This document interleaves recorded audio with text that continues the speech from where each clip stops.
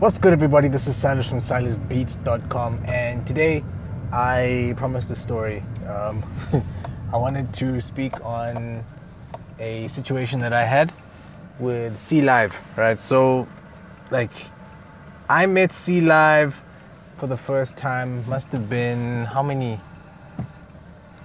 months ago? I think it was the beginning of this year I met up with C Live.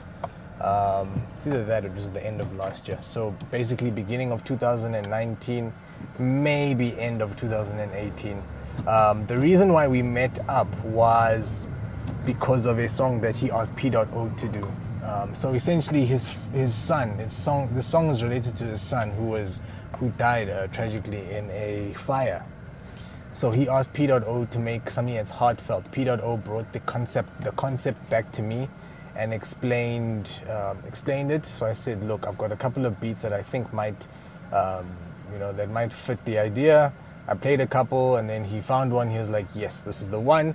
And then we created the track. But before I carry on, I wanna rewind a bit, just so I can give a bit of context as to how we got to this point and why I said that feature. I said in my last podcast that feature took me about 7 years to get right. So, rewind all the way back to 2010 when I met up with P.O. Well, we didn't really meet. I was in Cape Town, he was in Joburg. I texted him. It was over Facebook. I actually still have those texts now. Once in a while I go back and I have a read, because that's essentially where my music career began, for real. After we did one or two tracks together, I came to Joburg in 2012, right? And that's essentially when I started listening to Hip Hop Power Nights on 5FM with DJ C Live. So I'd hear about all these people, Sean Pages, I'd hear about El Tito, I'd hear about P.O, who I happened to be doing some work with. I heard about Black Les, I heard about Jay Lawless. There was so many people, and I was like, oh my gosh, if I can just work with any of these people, I can create a couple of songs and I can do something. I can try and build myself up in this industry. So what I did once was I said, look, let me get some beats together. Even if these artists that come onto the show don't use it, who knows what will happen? They might give it to one of the DJs might give it to one of the artists. It's free beats. I mean, come on. Who doesn't like free beats? So I thought maybe they could either give it to one of the artists or they could use it as bed music. That was something that I thought about. I was like, hey, if I could get some bed music, I could just anything to build up my career. So I sent my CD in and they received it. I went there physically. I went to 5FM and I dropped the CD off and I had Attention C Live or something like that. And yeah, they got it. And then on air, I think it was a week or two later, the next Hip Hop Power Nights, I was sitting there like I usually did on my bed, just listening to the show. And then that's when I heard him say, oh yeah, by the way, Silas Beats, or Silas Beats, you pronounced it incorrectly, we see the CD that you sent through. And at the time he was sitting in studio with a producer by the name of .com. And they laughed, essentially they laughed there in studio. And I was like, what do they mean they see the CD and why did they laugh? I was so confused. I didn't understand what had just happened. I didn't know whether they were laughing at me, they were laughing at what I did. I sent through a CD that had my name and my logo printed on it, had my details on it. I didn't understand what they were laughing at. To this day even, I didn't bring it up. So I sat and I thought to myself, I was like, you know what? Maybe that just wasn't the right time for me. Maybe I just need to carry on. Maybe I need to continue.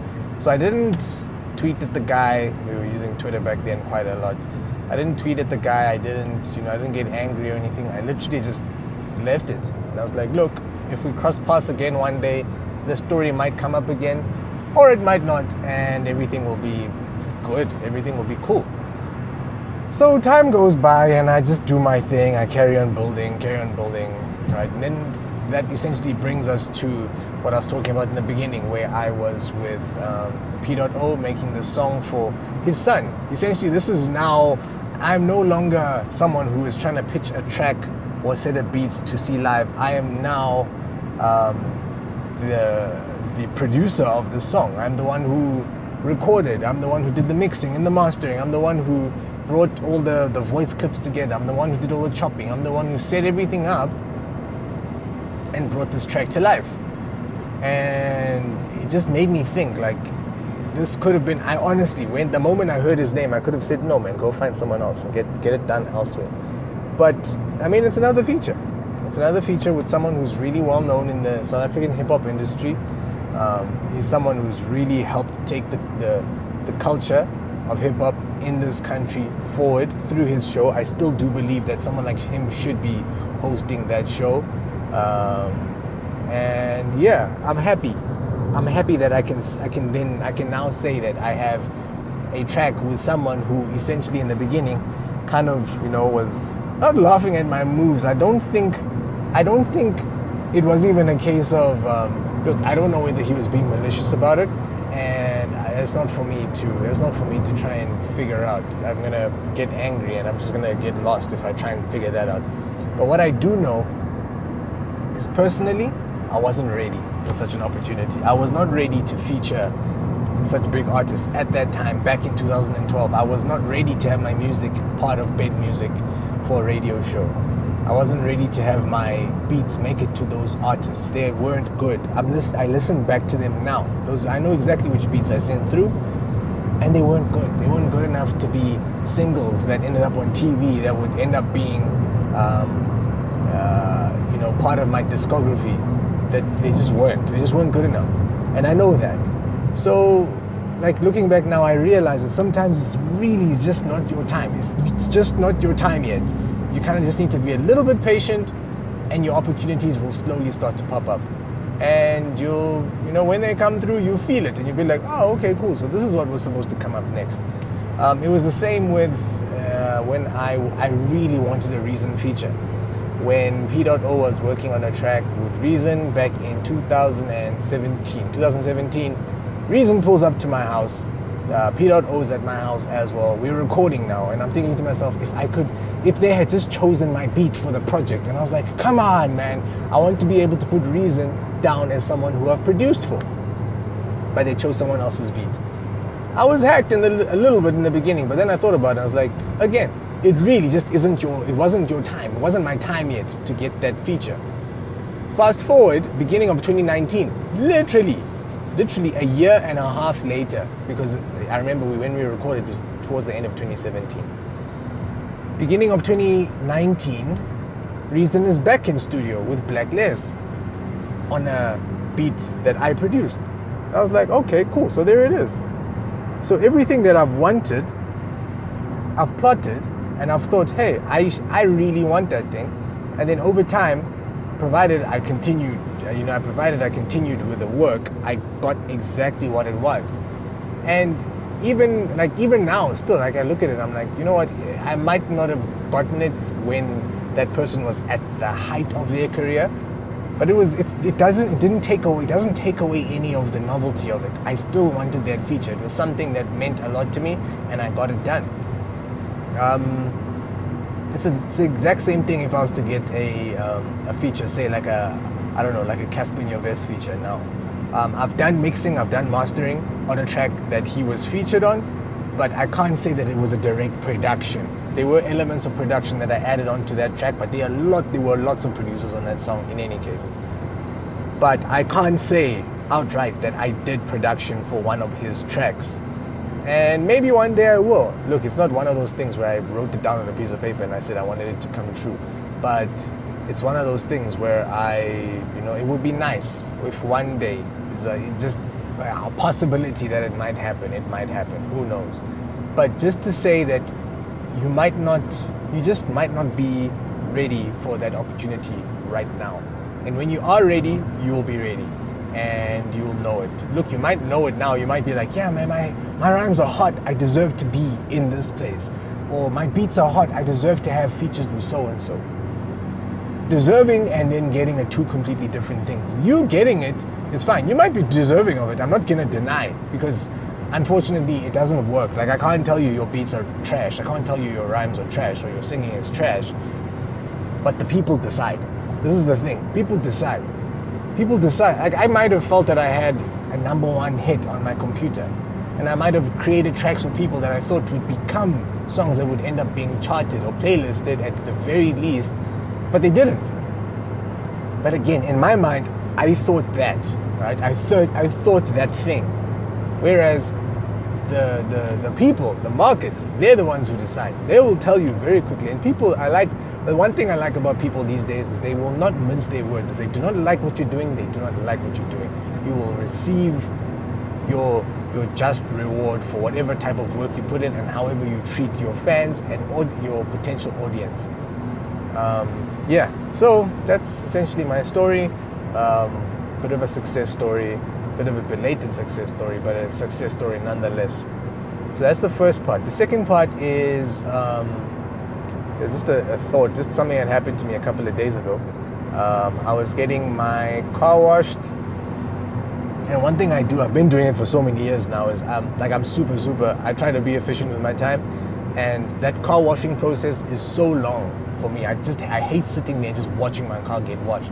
So I usually get my hair cut, then I whip out my phone and I start sorting out my business admin, some of my clinic admin, and handle all of that stuff. So this time I decided, after handling some of my admin, I'd go get a haircut. So now my car's getting washed, I'm getting a haircut, and this guy, like, there's a guitarist who's like walking around, comes around and he like sets up a place where he's gonna busk. Essentially, he put down a hat and she was a basket. He put down a basket. He had two CDs, and he leant the two CDs. He put the CDs against the basket, and he just started playing. Obviously, he was playing for cash, and those were his CDs. Fairly okay packaged, just the normal plastic cover, nothing crazy. The CDs were printed again, nothing crazy, just a picture of him standing with the guitar on the front. And I thought to myself, I was like, this guy's hustling. He's doing it the way people used to hustle, used to go and used to play. And once in a while, maybe someone will call you to come play at their tavern or play at a gig, or get a small set somewhere. Right? That's essentially how people had no other choice but to do it like that. This is pre like social media days and internet days and YouTube days. So I sat there and I looked at him and I was like, I could go and buy this guy's CD. I wanted to buy his CD. And then I spoke to the barber and he was like, yeah, this guy comes around every month, towards the end of the month when people have money, to give him some change. So I was like, cool. And then I thought about it. I was like, this guy has no idea what the potential is that he has sitting right there in that instrument of his. I don't have a guitarist that I work with or that I know.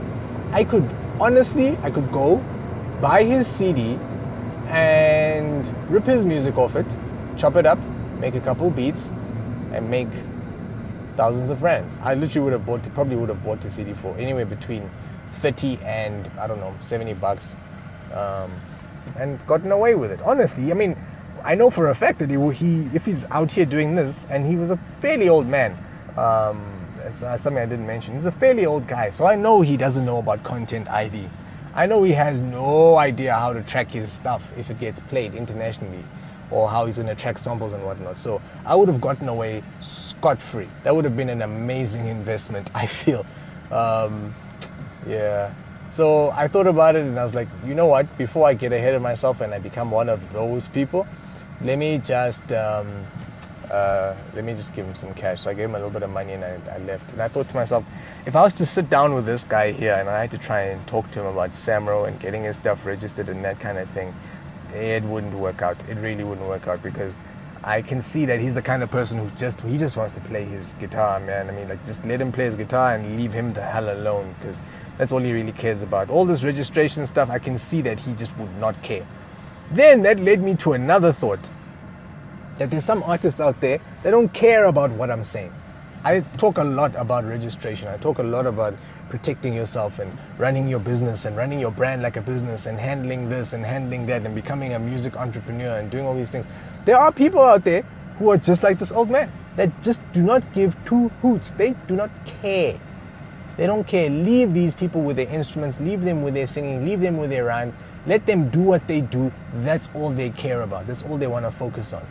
They don't want to hear anything about registration with Samra. They don't want to hear about anything about trying to build a brand or, that kind of thing. That they have no care about that kind of thing. So I've had to now also back up and think, look, there are people that don't care about it, but I'll cater to those that actually do give a damn.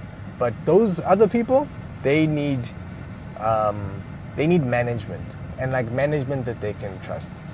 They need a record label that's going to take them, that's going to give them exactly what they need without them having to focus on too much else except for the music. That's the only way that it's going to work out for them. So if you feel that that's your kind of thing, if you're the kind of person who, you're not good with numbers, you don't know how this stuff works, you actually couldn't care less about the music industry, politics and all that other stuff, maybe then record labels and that kind of thing is for you. Maybe just getting a manager and allowing them to listen to my podcast and that kind of thing is for you. Maybe that's your game. Maybe that's what you need to focus on. But yeah, just understand that what I'm talking about right now, it really is not for everybody. Yeah. And that's pretty much that. In the next podcast, I think I want to try and go a little bit more into some of the business happenings of the past week or so. 2 weeks. So it'll probably be in a day or two. But yeah, thanks for listening. I really do appreciate it. I really, really, really do appreciate it. The few listens that I do get, hit me up. I mean, phone calls are cool. It's usually better to, send through emails and texts and stuff, but I don't mind phone calls either. Hit me up on silasbeats@gmail.com. You can also go through to www.silasbeats.com. Yep. And we can keep the conversation going there. Peace.